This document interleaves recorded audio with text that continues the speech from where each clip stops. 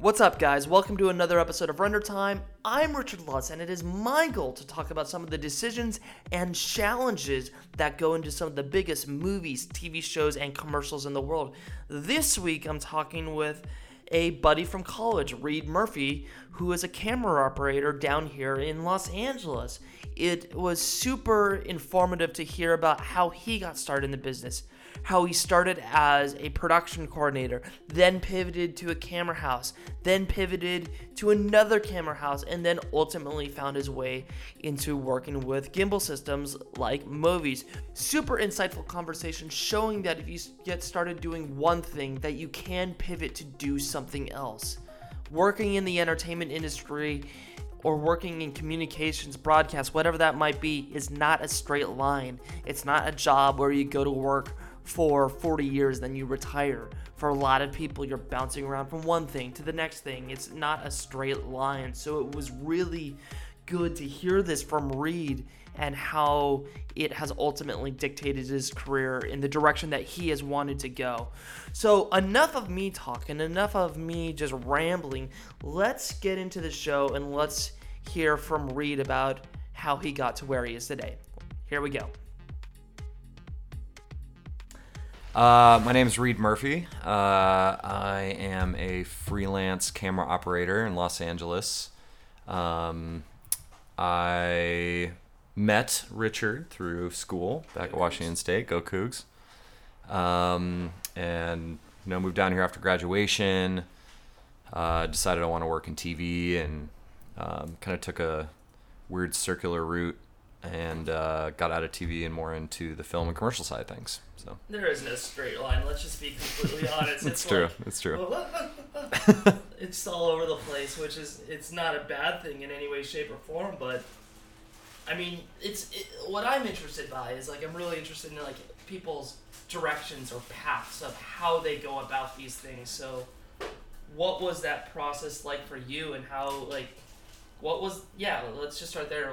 I know we were involved in Cable 8, which is our student-run TV station. I'm gonna get closer. I need audio. There you go. I know you were involved in Cable 8.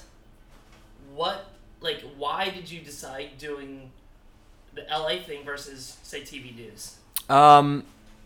It's funny because I never at any point while I was really in college wanted to move to Los Angeles and do any of this. I had very much had my heart set on going into broadcast news and becoming a reporter, an anchor, kind of working my way up in the news circuit.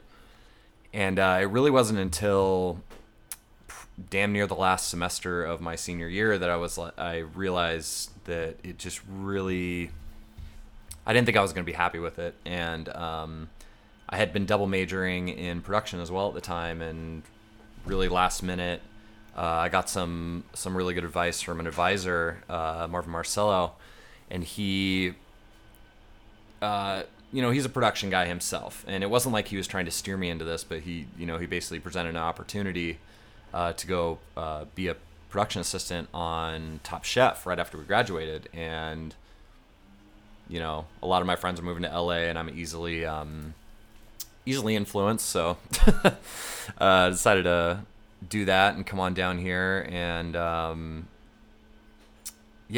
didn't really know what I wanted to do. I just knew I wanted to be on set and work kind of in the action and stuff, and it just seemed like a really fun career path. And so I started with that and didn't realize it was until later I wanted to do camera. And until then, I had kind of been coordinating and production and stuff, and once I started kind of doing more camera work on the side and photography, it really took until that point that I realized I just wanted a camera in my hands.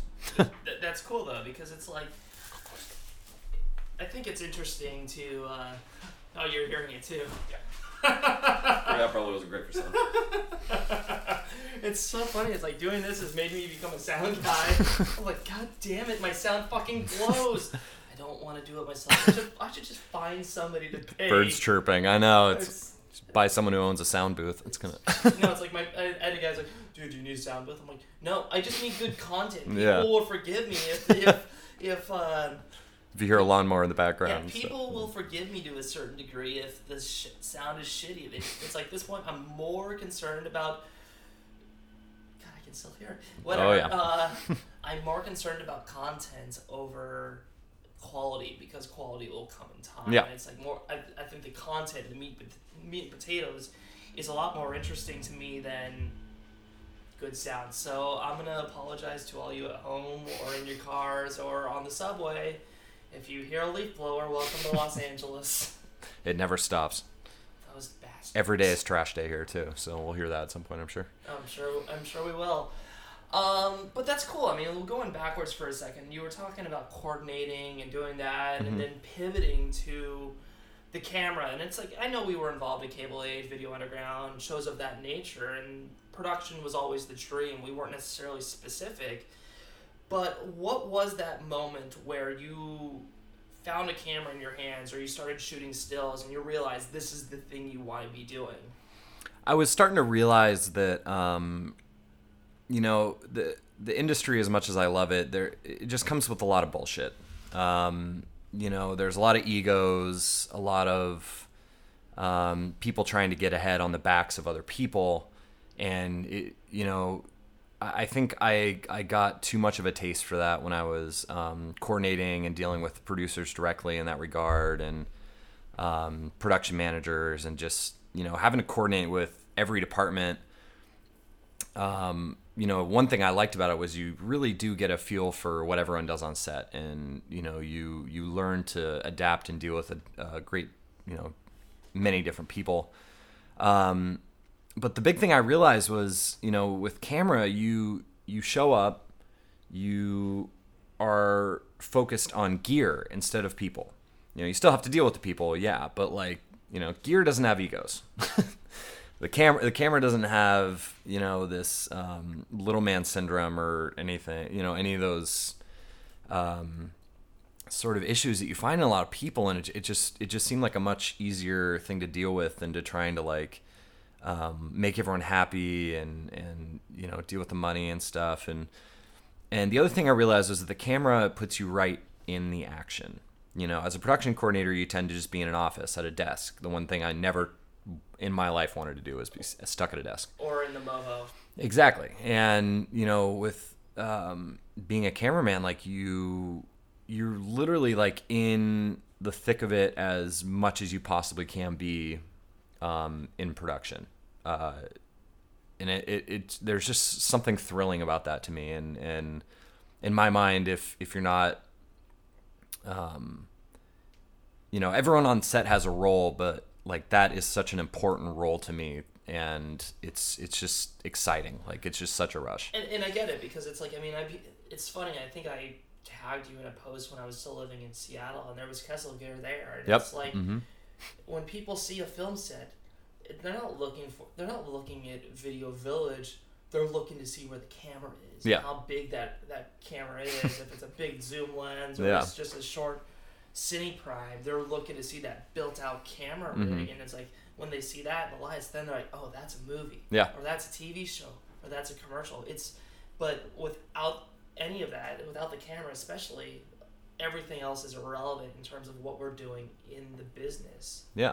So you realized you were coordinating, and you realized it wasn't the right thing to be doing. What was that pivot like? I mean, you realized that you wanted to be doing camera. How did you begin to pivot and move down that path? It was tough. Honestly, I kind of stumbled a few times, because obviously once you start coordinating more and really doing any position on set, the people around you see you as that position.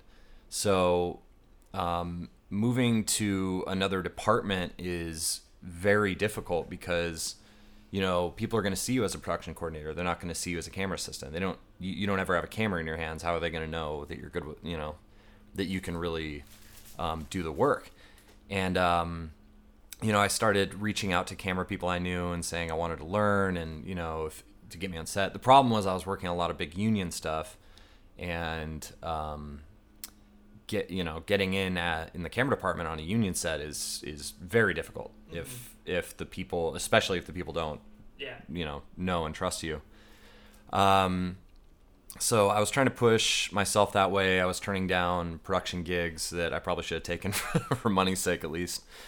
And at a certain point, it just wasn't happening. And I realized, maybe I needed to kind of take a new direction. So I took a step back. I applied at a camera rental house, Video Equipment Rentals, VER in Glendale. It was a 9-to-5 job, which was weird to me because I hadn't done that at all in my entire life, and I did that for 6 months and realized it just wasn't a company I wanted to be with. So I, even though I was making connections and really getting my hands on the gear, which I loved, it just wasn't an environment I felt that was going to be conducive to my growth and to really getting me back out. And so I applied for a job at Keslow Camera, which is a pretty big time now boutique rental house in Los Angeles that focuses more on film, commercial, and scripted work. Yeah, and single camera stuff. Blackwelder, right? Yes. Yeah, I was at the mill. Yeah, so right across the... Exactly. They're like in a weird part of it off in the corner, but I was like, where's Keslow? I know they're around. I know the mill rig is nearby, too. But yeah. It's just over that little stretch of the LA River. Yeah, I think I went there, twice for the mill rig. Yeah. But yeah. That's a story in and of itself. Oh, man. Yeah, I saw that thing in action a few times, but... I've never seen it. I've seen pictures of it, and I know it's their drivers are super short, but that's besides the point. Yeah, if you guys haven't seen this thing, it's a car, kind of, that they have a bunch of tech points on that you can, in post-production, take and basically turn into any vehicle. And it looks seamless. It's really amazing. Yeah, the dudes at the mill are just... They're geniuses. Yeah, fucking beasts. And I love the mill, but at the same time, I was like, you know what? This is not getting me any closer to the edit chair. I don't know if I want to sit in Roto all day. Mm-hmm. Roto sucks. I want to trace this dude out. I know. Frame by frame. I'm not an artist. That's not what I'm here for. To sit in front of Premiere or Avid and let me organize bins for 12 hours. Oh, man. It's going to be monstrous, but... Okay. There you go. It's a step. Rock and roll. But, so you were at Keslow. Mm-hmm. Being exposed to probably some of the coolest gear in the world. Every lens and camera package available on the market at the time.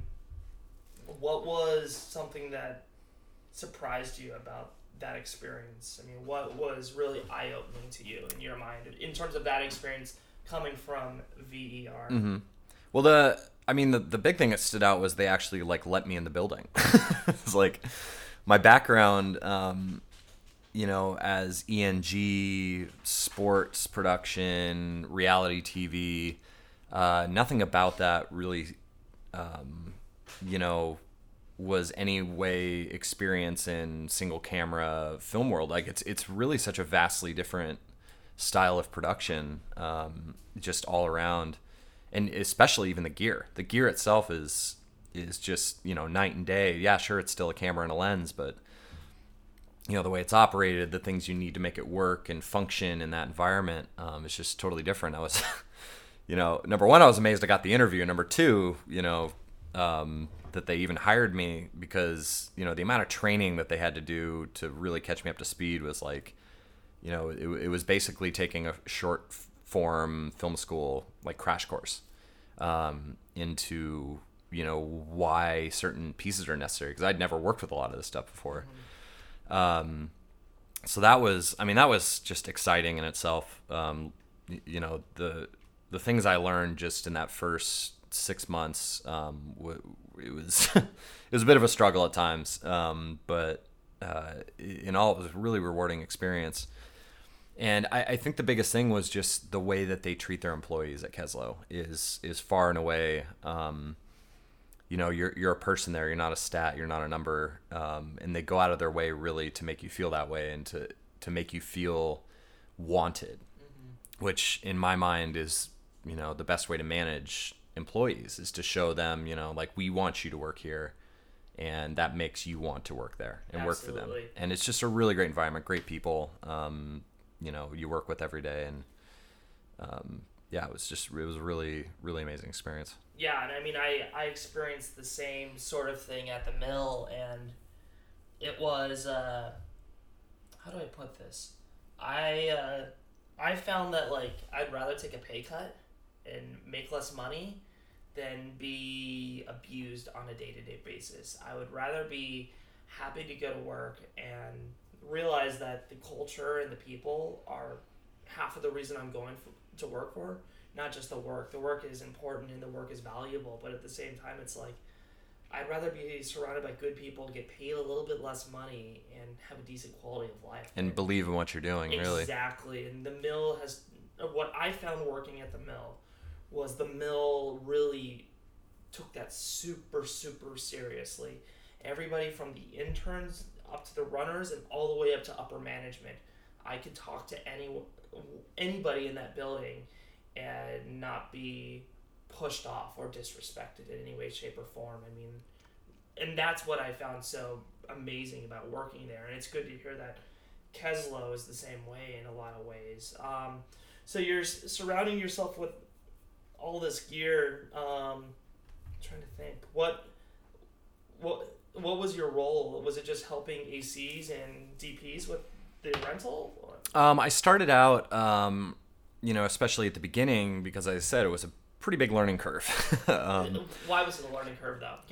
What are some examples of that? Well, basically just, knowledge, gear knowledge in itself. As I said, it's just vastly different going from these shoulder-mounted sports and reality cameras to, cameras that really go for more visual quality and just the items like follow focuses and cine tapes and really all of these things that go into a camera build. Like, I had never seen any of this shit. Even the cameras themselves, like, I'd never seen an Arri Alexa before I worked there. I had seen a Red Dragon one time, I think, and it was like they wouldn't even let me touch it. Get your grubby hands off! Yeah, the camera department? Or yeah, no, at VER. I mean, it was just I was in the ENG division, and they just don't overlap. Like, it's really amazing to me, and I never really understood the segregation between the two, but it's super real. And for the first 6 months, year I was there, was basically me just learning number one, what the pieces of gear are, and number two, what they do and why they're important. And so I spent that first 6 months to a year doing package fulfillment, basically putting together the gear into the cases and into the full groupings of pieces to get ready to prep and to go out and do a job. And I did about a year doing that, and then got moved into a prep technician role, which is basically the next step up. It's the intermediary between the camera house and the camera assistants, DPs. You're hands-on with them on the prep floor, so helping them make sure that all the pieces of gear work, that they have all the required things that they need to make the gear work, that lenses are coming up, and doing tests. And I really love that because you're face to face with these guys. You get to meet some really incredible people. Like I got to meet Jeff Cronenweth, who's my favorite cinematographer. He's David Fincher's guy. Okay. Whose first film was Fight Club. Like, he basically showed up on set and thought he was just operating, and they were like, "No, you're the director of photography." And he goes, "The fuck?" Yeah, that'd be like, well, yeah, I'm gonna need a day to prep everything and read that script. Yeah, it's nuts. And he went on from there to become one of the most commercially successful cinematographers. He's done a few more David Fincher films, but he focuses more on commercials. And his dad shot Blade Runner, Jordan Cronenweth. Like, he comes from a very successful family, and I think seeing him in person, I kind of clammed up a little bit and couldn't talk. But It was keep it together. Yeah, no, I had a hard time. I was kind of shaking in my panties a little bit, but no, and you know, guys like him. I met Wes Anderson's DP.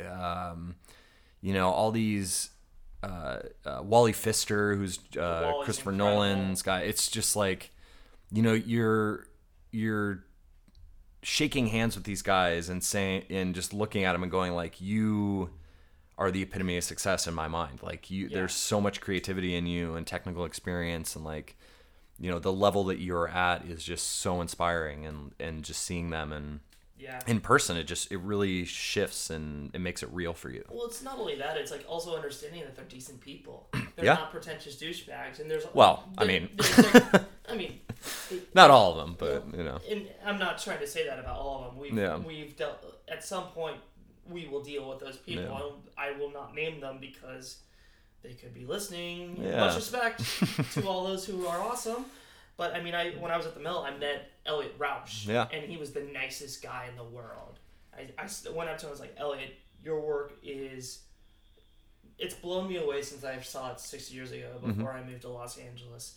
What you did with Last Minutes with Odin and how you've ridden that success to do work for Expedia, University of Phoenix, Dick's Sporting Goods, Nike. It's like your work is ultimately like what I aspire to do. I love how you've gone from a documentary 5D, 7D look to working with some of the biggest agencies and brands in the world. And I think it's humbling to see these people and know that they're good people, and because it shows that there's a trajectory to success, that we can do these that things. It's possible. Exactly. Yeah, for sure.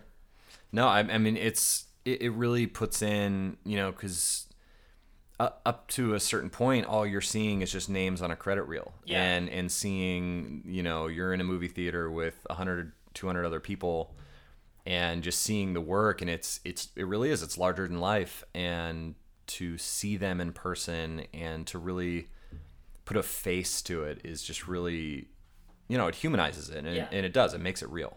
Yeah, like I was at the mill and I heard that Chivo was going to be coming in for the color session.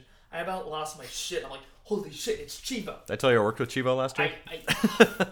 Fuck you. And I mean that in the nicest way possible. It's like with a little bow on it. I know, yeah. No, it's like Chivo. It's like he's arguably one of the best DPs in the world right now. Yeah. He's won 3 Academy Awards in a row. Yeah. I think he's the first person to ever do that in the cinematography field. It's like it's seeing a man at the top of his game. It's just, you know, it's really incredible. Like, I mean, it's one of those situations where I don't even want to like talk. I just want to observe and watch and like just open the brain and just pour it in and like break out the KitchenAid blender and let's teach me everything is what I'm trying to say. Oh yeah, no, you know, that's one of those situations where you just try to absorb everything, and you know, not, you know, you're there to listen, to watch, to learn, and you know, just soak it in. He's the best in the world. He is. Like, I agree at this point. It's like there are other great DPs out there, and best is a arbitrary term, but in many people's eyes, including my own, he's incredible. And I'm not trying to diminish other DPs. Other DPs are incredibly good at their craft, but to have the commercial success and also the critical success, I think to have both of those married together, and it's rare. It is. And his body of work is just, you know, it's diverse. The different directors he's worked with, and to be able to adapt to a lot of the different situations and really tell these stories in different ways to separate each of them is like, you know, I think that's a big sign of success in my mind. Well, even his Instagram is just, it's solid. It's stunning. It's super solid. It's just like, it almost in many ways reminds me that a great DP needs to be shooting stills. Yeah, and most of them do. I mean, you know, you see a lot of DPs on set, and they, you know, most of them are still shooting on their little film, you know, medium format cameras. And you know, when I was on set with him, he had his little Nikon.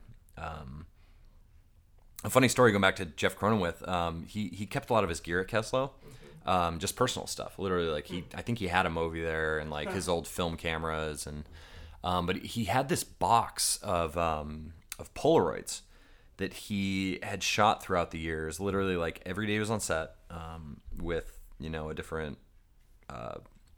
different celebrity, different cast and stuff. He'd ask him to stand in, take a Polaroid and stuff, and I stumbled upon, and I was, I open it up and barely touched anything, looking around over my shoulders, no one's looking, thing. But I was flipping through, just the first page was like Michael Jackson and Samuel L. Jackson, Robert Redford, like it's just really, you're just looking at this and going like holy shit, this is this guy's like personal book of like memories and and it's and they're stunning photographs, and it's on a Polaroid. It was just really cool to see, and to know that these guys can literally take any camera that's handed to them and still make an amazing photograph. And obviously subject matter helps with that, but of course. So how did seeing that shape your own creative journey? I mean, we can talk about gear until we're blue in the face, but I don't think gear is just an extension of the hand. It's like a pencil or a pen or a paintbrush. These things are tools to paint our perspective and viewpoint of the work that we're trying to make. How did working at Keslow and seeing that all those Polaroids shape your own viewpoint on working with the camera? Well, I think number one, it shows you, kind of go back to the thing before, that life and to have a career such as being a cameraman, it's attainable. And it really put it in my head that like, yeah, like you've taken a weird roundabout way to do this, but like it's possible. And I think more than anything, it drove me, and kind of, it takes some of the anxiety out about it. You meet a couple of these big name guys, and obviously, like as I said, I'm at Cronenweth, and I was like just sweating in my palms, like couldn't speak. But the more you're exposed to these big time guys, the easier it gets, and the more grounded you become. And honestly, if you're on set with a big time cinematographer like Chivo or any of these guys, the last thing they want to do is see you fanboy. And especially if you're around actors and stuff, like composure is really one of the best things that you can have. Obviously, like creative vision and the technical knowledge and stuff, but the way you carry yourself is another pivot point, is another really important skill to have, and just to be able to be put in these situations and stay calm, be professional, and really get the job done to the best of your ability. Mm-hmm.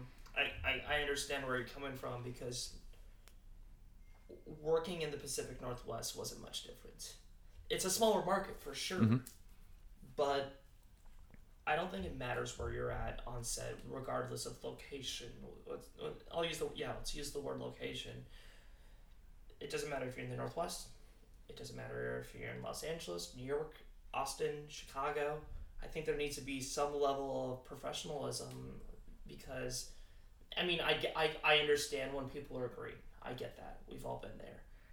But, like, I was on set with Jean Reno. Mm-hmm. And I was literally like in between takes, moving in his chair and handing him water. I wasn't saying a word to him, because the set was already tense to begin with. We flew our DP, I can't remember his name right now, but he did Prodigy's Firestarter. Mm-hmm. We flew him into the wrong country. We flew him into Vancouver. So I had to drive up and had a little border hop action kind of thing. and he's Irish, so it's like coming back into the U.S. was a royal. Well, as long as he doesn't have a DUI, I mean, that's kind of the... Well, I was driving. Like, I had to get up at 6 a.m. to go deal with that. God. And it's like we blew $40,000 on wardrobe. Damn, yeah. We couldn't get our lens package, which was the Cook Digital Anamorphic set from Ableton, because we were out of cash. Beasts of lenses. Oh, they're cheap. No, the set's $250K. Yeah, for 5 lenses. Yeah, for 5. Yeah. We had arm cars, we had helis. Day 3 of the shoot, none of the PAs were on walkie, because they didn't check out enough walkies. Oh my god. So what I'm showing here is like a huge degree of fuck ups. Mm-hmm. But through those fuck ups, there has to be a degree of professionalism, because at that point in that shoot, that's all that we were hanging on to was a degree of professionalism of how to get the job done. The minute that goes out the window, that shoot would have been over. Yeah, and it's adaptability. A lot of it is, and I've been on a lot of film sets, and I have to this day not seen a single one that's run perfectly. That's had everything go right and stuff, and you really, you have to adapt to the changes and be flexible and be able to say, okay, this is going wrong, and instead of just focusing on that and why it's going wrong, like, figure out how to fix it and move on. Especially when the first AD's like, we gotta go, we're losing time, that shot's not gonna happen. I'm still convinced those are the only words in their vocabulary anyways, so it's... Well, those dudes have outside of the director and the producer, I think those dudes have the toughest job on set. Most stressful, for sure, in my mind. Yeah, because if they're not on time, that OT kicks in, and that set slows down really quickly, and the PAs are like, God damn it, this is a solid day rate. I've been on set with, luckily, a lot of great ADs. I've never been on one with a really bad one, but we've had a couple ADs who kind of, tend to not, I don't know, you have to assert control in that position, and I think, that's tough for some people, and so, another reason I'm not in that kind of position. Like, I'm going to let you kind of coordinate and just deal with that stress, and I'm just going to, kind of hang back and wait until everyone's ready to shoot. Cell phone. Oh, we gotta go. Ready? Okay, cool, let's do it. So, what are you doing to, like you're obviously working with the movie, and it sounds like you love it. Yeah. Like, working with that camera and working with every camera format that exists, be that the Red One, Red Epic, or Helium, or the Alexa Mini. I mean, are you hoping to stay in the gimbal game and working with gimbals, or are you hoping to move up into other systems and other roles in the camera department? What is that trajectory look like for you right now? I mean, for now, I'm still, relatively new with the gimbal game. It's been a year or two at this point. And operating in itself, like you were saying, it's whatever system you have in your hands is still a tool. You have guys that are more specialty, like Steadicam operators, Movi operators, like I'm doing. At the end of the day, you're still operating and learning. There's different tricks to each side, and a lot of what I'm doing is Movi, and I love it because just the smooth motion that you can get out of it, and there's a physicality to it that you don't get with just a camera on sticks and on a head, and just or sitting on a dolly. And I think the mobility of it and the physicality is for me, it's the best part. You're getting a hell of a workout. You're working a creative vision. You're working out your mind and your body at the same time. That being said, I still think handheld is still some of the most fun and really my favorite way to operate, just because the control you have over the camera. Again, it's physical, and you don't get that nice smooth motion and all that kind of stuff. But at the same time, the camera, when it's handheld, is just really an extension of you, an extension of your eye, and you can whip pan and move your body as fast as you possibly can, just like however your eye wants to see it. You're there. Moving forward, my body is not going to be able to take the kind of abuse that that the Movi hands down over. Dude, I know. Whip pan it. Although, dude, there are some OG Steadicam guys out there that are still, they're 50 years old and they're still toughing it out, and I got a lot of respect for those dudes. But at a certain point, you got to realize you got to protect your body, and I think it's also good to kind of diversify yourself and learn the different disciplines of operating, using wheels, using Steadicam, handheld, dolly, crane, remote heads. In my mind, the Movi is giving me a lot of work right now, and it's very popular at the moment. It's getting even more popular as we're going. And I'll stick with that as long as I can, but the ultimate goal is to just operate in general. and to be able to kind of do really whatever's necessary for the project. Are you hoping to DP, or are you just hoping to operate? Near future, operating is kind of where it's at the moment for me. I'm still learning a lot in terms of lighting, and it's given me an opportunity to get on set with some really talented DPs and see, how set lighting works.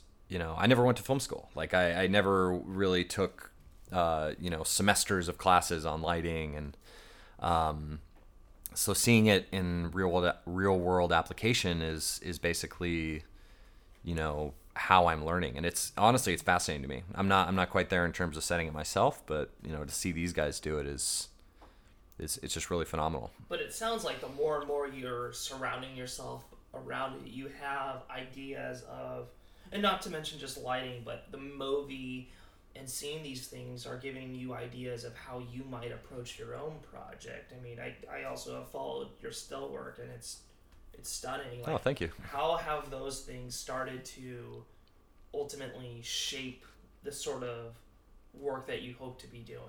Well, you mentioned my still work, and traditionally I've done a lot more landscape than anything else, because there's something about mountains at sunset and all that kind of stuff that just really get my engine running, if you will. But I think seeing a lot of that, a lot of set lighting and just really different styles of that have kind of pushed me to more experiment with portrait lighting, which obviously is about as close in the stills world as you can get with lighting for film. And just kind of seeing the characteristics of light and the properties and all that kind of stuff. Ultimately, I think it is preparing me to DP one day. But the best thing you can do is not hurt your reputation and throw yourself into a position where you're not ready and comfortable. To a certain extent, it's good to push your limits and stuff, but you got to be aware of where you're at. But I think that's why personal projects, whatever that is. I think personal projects show, it's easy to say thing. I think a personal project shows action where you hope to take things. Like there's this designer by the name, her username on Twitter, I think is Swissmas, which is brilliant. Hot cocoa, nice.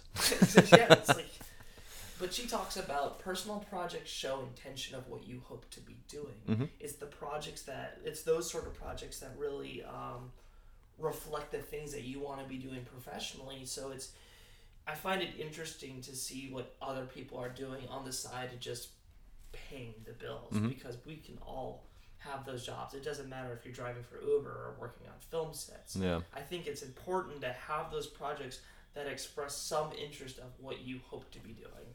And it also helps shape a creative style, and you hear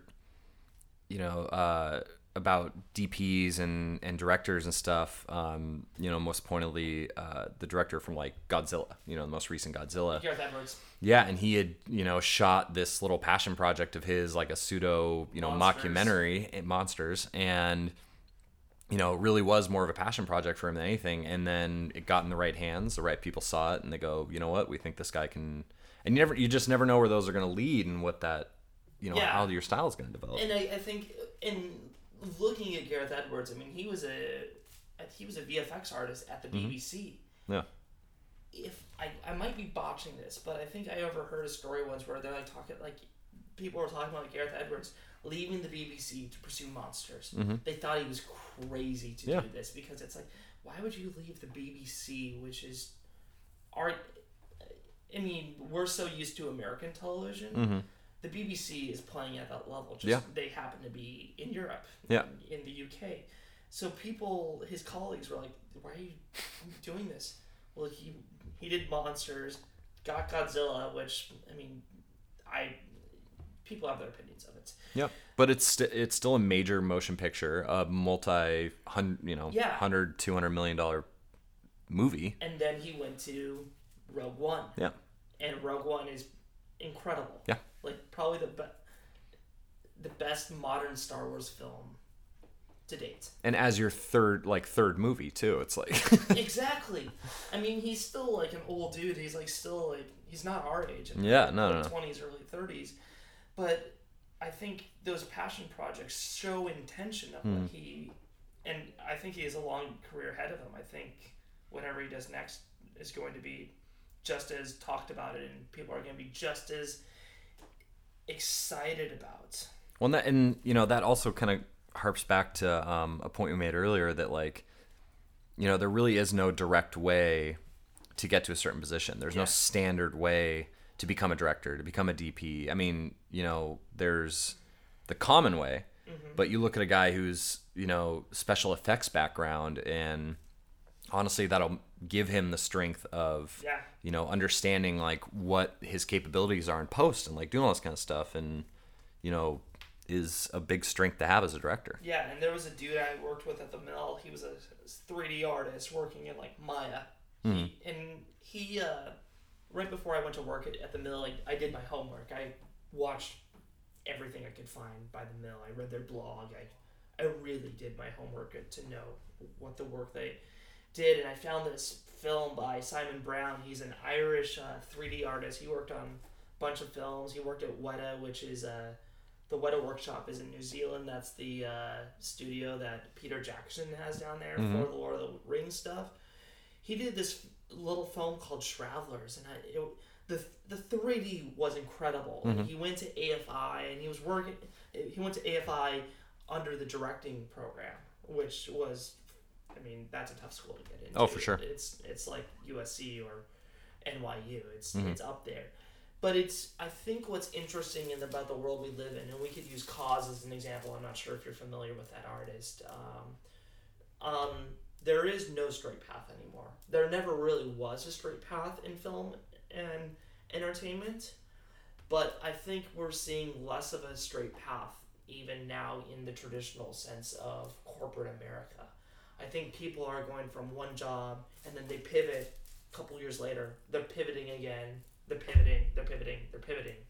Well, it's just that the amount of content out there really, I think is, a big reason for that. You look at, think what people like Netflix and Hulu and Amazon, they're just, Netflix is like quadrupling the amount of shows and movies that they are putting out this year. And it's just, I think that gives, obviously that creates more openings in the industry and gives more people the opportunity to kind of break in or even switch roles and kind of do this stuff. And it really is. It's kind of changing the way the ladder is climbed in the film industry. I think it's only going to accelerate because look, I think iTunes is going to get in the game. There's been talks about not Apple, excuse me. Apple, there's been rumors that Apple's going to start doing original content too. But with all these VOD platforms, they're all not going to survive. No. I think we're in a boom right now, just like we saw with the tech boom. I think it's going to come back to earth here really, really quickly in the next 3 to 5 years. Yeah. I mean, Netflix is obviously the gold standard right now. Yeah. Amazon, in my opinion, is about as close as you can be. Hulu's kind of pulling up a distant third, but in the distance there's a gap. Yeah. But it's like what Amazon's done with Man in the High Castle, and even grabbing the dudes from Top Gear and doing Grand Tour. They're definitely trying to push and trying to elevate these things. But I think it's interesting, and not to mention look at the work that Vox is doing in terms of just news content on YouTube. That's interesting. The Verge is doing, some interesting stuff. Bleacher Report, Vice is really interesting. Grew from a small magazine to now having content on HBO and becoming a news platform, even though that still doesn't make sense to me. But anyways, what advice would you give those to, say, a Coog or somebody else who's going to school, or they're maybe a year or two out of school? What advice would you give to them and about finding that pathway in the business, in entertainment, or not? Well, I think the biggest thing is, I'm a good example of this is I obviously basically switched careers last minute, and my career path last minute in college. because I realized, being in news wasn't going to make me happy. And I think the best advice I can give, especially to college students and stuff, is like figure out, what makes you happy. Like, you want to work on set, sure. But like, what about being on set excites you and makes you want to move forward? And, find your passion, find a way to make money off of it. Obviously if you're coming to the film industry, there's so many different positions you can be in. If you like driving, you can, transpo. If you like cooking, it's like there's, if this is an industry you want to be in, you'll find a way. And to find people who are smarter and more successful than you and hound the shit out of them. I know that like so well. Pester the fuck out of them. Like, it's really just kind of, you want to find someone obviously farther ahead than you that can teach you the things that are going to put you on the right path. Find a mentor. Find someone who's doing it, who's already doing it, and hopefully they'll be amenable to letting you kind of tag along. And I was very fortunate enough to kind of fall into that situation myself with Movie Rentals Inc. And I've been learning a lot from these guys. I've been operating for years and stuff. Like, who I consider my mentor, this guy named Dave Anglin, who's a co-owner of Movie Rentals Inc. He was the first person to use a movie on a major motion picture on Southpaw.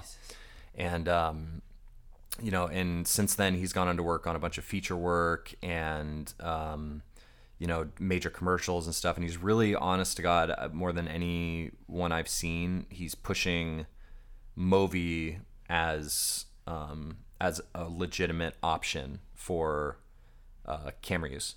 And so, being around him, first off, someone who has good energy like he does is great. But, also that he's really done great by me in terms of just teaching me, the things that you need to succeed.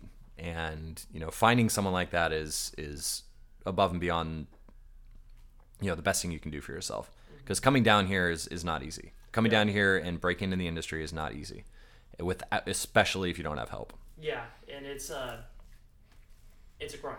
It is. Like, it's going, like, if I were to tell somebody that, like, wanted help from me, I'd be like, it's going to take longer than you expect. Yeah. This is what will happen. You'll be on Facebook. You'll see your friends getting married. You'll see them getting engaged. You'll see them having kids. You'll see them getting promotions. And at times you're going to feel very stuck. Yeah. And you're going to think that job in Washington or Oregon or Idaho, the Northwest, let's just make it easy on me. Those jobs, you'll see your friends with jobs in the Northwest working that corporate 9-to-5, getting ahead in life. Mm-hmm. That's it. That will happen. Mm-hmm. I do not. And that's okay, because if you're coming down here to LA or going to New York, Ali Demopoulos, she went to New York. Oh, she did. Yeah. Yeah, she had no contacts there. Unlike we have some. If you're going to pursue this thing, it's going to take longer and it's going to be harder than you ever thought possible. Mm-hmm. And it's about just having that blunt determination, saying, fuck you to everything else. This is what I'm doing. And doing it in a polite and respectful manner and not disrespecting people at the same time. That's the hardest thing to do. But at some point, you either find that little grain of opportunity and you grab it, or you head home.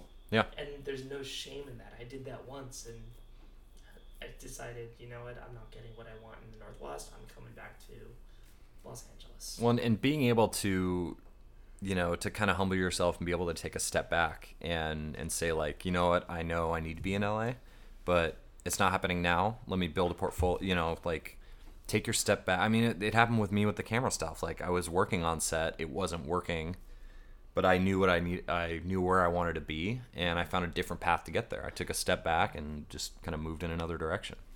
It was funny, like I mentioned earlier, when I drove up to Vancouver to pick up that DP, 3 weeks later, I was working on a Kia commercial with Bandito. Mm-hmm. And I had to go to work that next day. It was like the first day of pre-pro. The crew was flying in from LA first day. Everybody was coming up. I saw the Deadpool trailer before I went to work, before I started working on pre-pro. And I recognized the Vancouver skyline. Yeah. I'm like, that's Vancouver. And the only reason I recognized it immediately is because I was there 3 weeks earlier to pick up that DP and was blown away at how much prettier it is than Seattle. And Seattle occupies a good portion of my heart. Yeah. But Vancouver's prettier. It's amazing. It's pretty beautiful. You like drive in, you're like, this is real life. Mm-hmm. And I realized that Vancouver's only 3 hours away, but it might as well be as far as Australia because of the challenges that I would have to deal with in terms of getting work. It's another country, but it might as well be on another continent because of the challenges that I'm going to face professionally. So I realized then that I needed to be in Los Angeles. Yes, there are myriads, and yes, there are divergent paths, and I'm rambling now, but it's okay to explore those for a moment and come back. Yeah, and you know, it kind of goes back to what I was saying, is like you figure out what makes you happy, like what you know will ultimately, as a career or a life, you know, even just lifestyle choices, like what's going to make you happy. And you know, if that means, you know, taking another job for a little bit or, you know, whatever, it's, you know, just having the determination to end up there and to keep grinding at it. It's about staying kind of the hardest in LA thing. too. Yeah. The minute you leave LA, the opportunities that you would find are going to disappear. It's tough, yeah. Like, I dealt with that in the Northwest. There's good work happening everywhere right now. It depends on what level at which you want to play at, though. It's true. So, kind of I don't want to take too much of your time. Final thoughts. I mean, if you had to summarize this and tie it up and make it all pretty, how would you summarize your thoughts and opinions on what we've been talking about? I mean, just the main thing I can impress is, like, you know, the film industry is not easy. It's never been easy. You know, it's only getting more competitive and really, you know, yeah, there's more jobs, but there's also more people to fill those jobs. You know, if you find that this is an industry you really want to be a part of, and you really want to be in, you know, number one, you got to have a tough skin. Grow it fast. Grow it fast. You're going to get on set with some pretty big egos that, you know, their main source of enjoyment and entertainment is breaking production assistants down. And, you know, and really just sticking with it. It's just determination. It's, you know, nose to the grindstone. And, you know, just being able to put up with a lot of bullshit to kind of end up where you want to be. And but exorbitant amounts of it's bullshit. so true. It's so true. But honestly, like at the end of the day, you know, you're helping like create cultural, you know, you're helping shape a culture. You're pushing social issues. You know, you're progressing a medium of, you know, of social change that's really, in my opinion, like unrivaled in the world. Like, the things that movies do for, you know, that are trying to do for, you know, African American rights and you know, anti-racism, LGBT, all this kind of stuff. It's progressing and helping to progress our culture, like no other medium I've seen. And it's, you know, I'm very much proud to be a part of it, and it gets me out of bed every day and just gets me excited to like get up and go to work, and, you know, makes me happy. Cool. I don't think I can find a better way to end it than on that. Yeah, I did. Cool, thanks. Well, that was my conversation with Reed Murphy. Big thanks for him to come on the show. I found it super informative, and I hope that you did too. Be sure to follow Reed on Instagram. His landscape photography and his behind-the-scenes photography are fantastic. I enjoy them, and I know you will too. If you enjoy Render Time, please leave a comment and leave a rating on iTunes and Stitcher.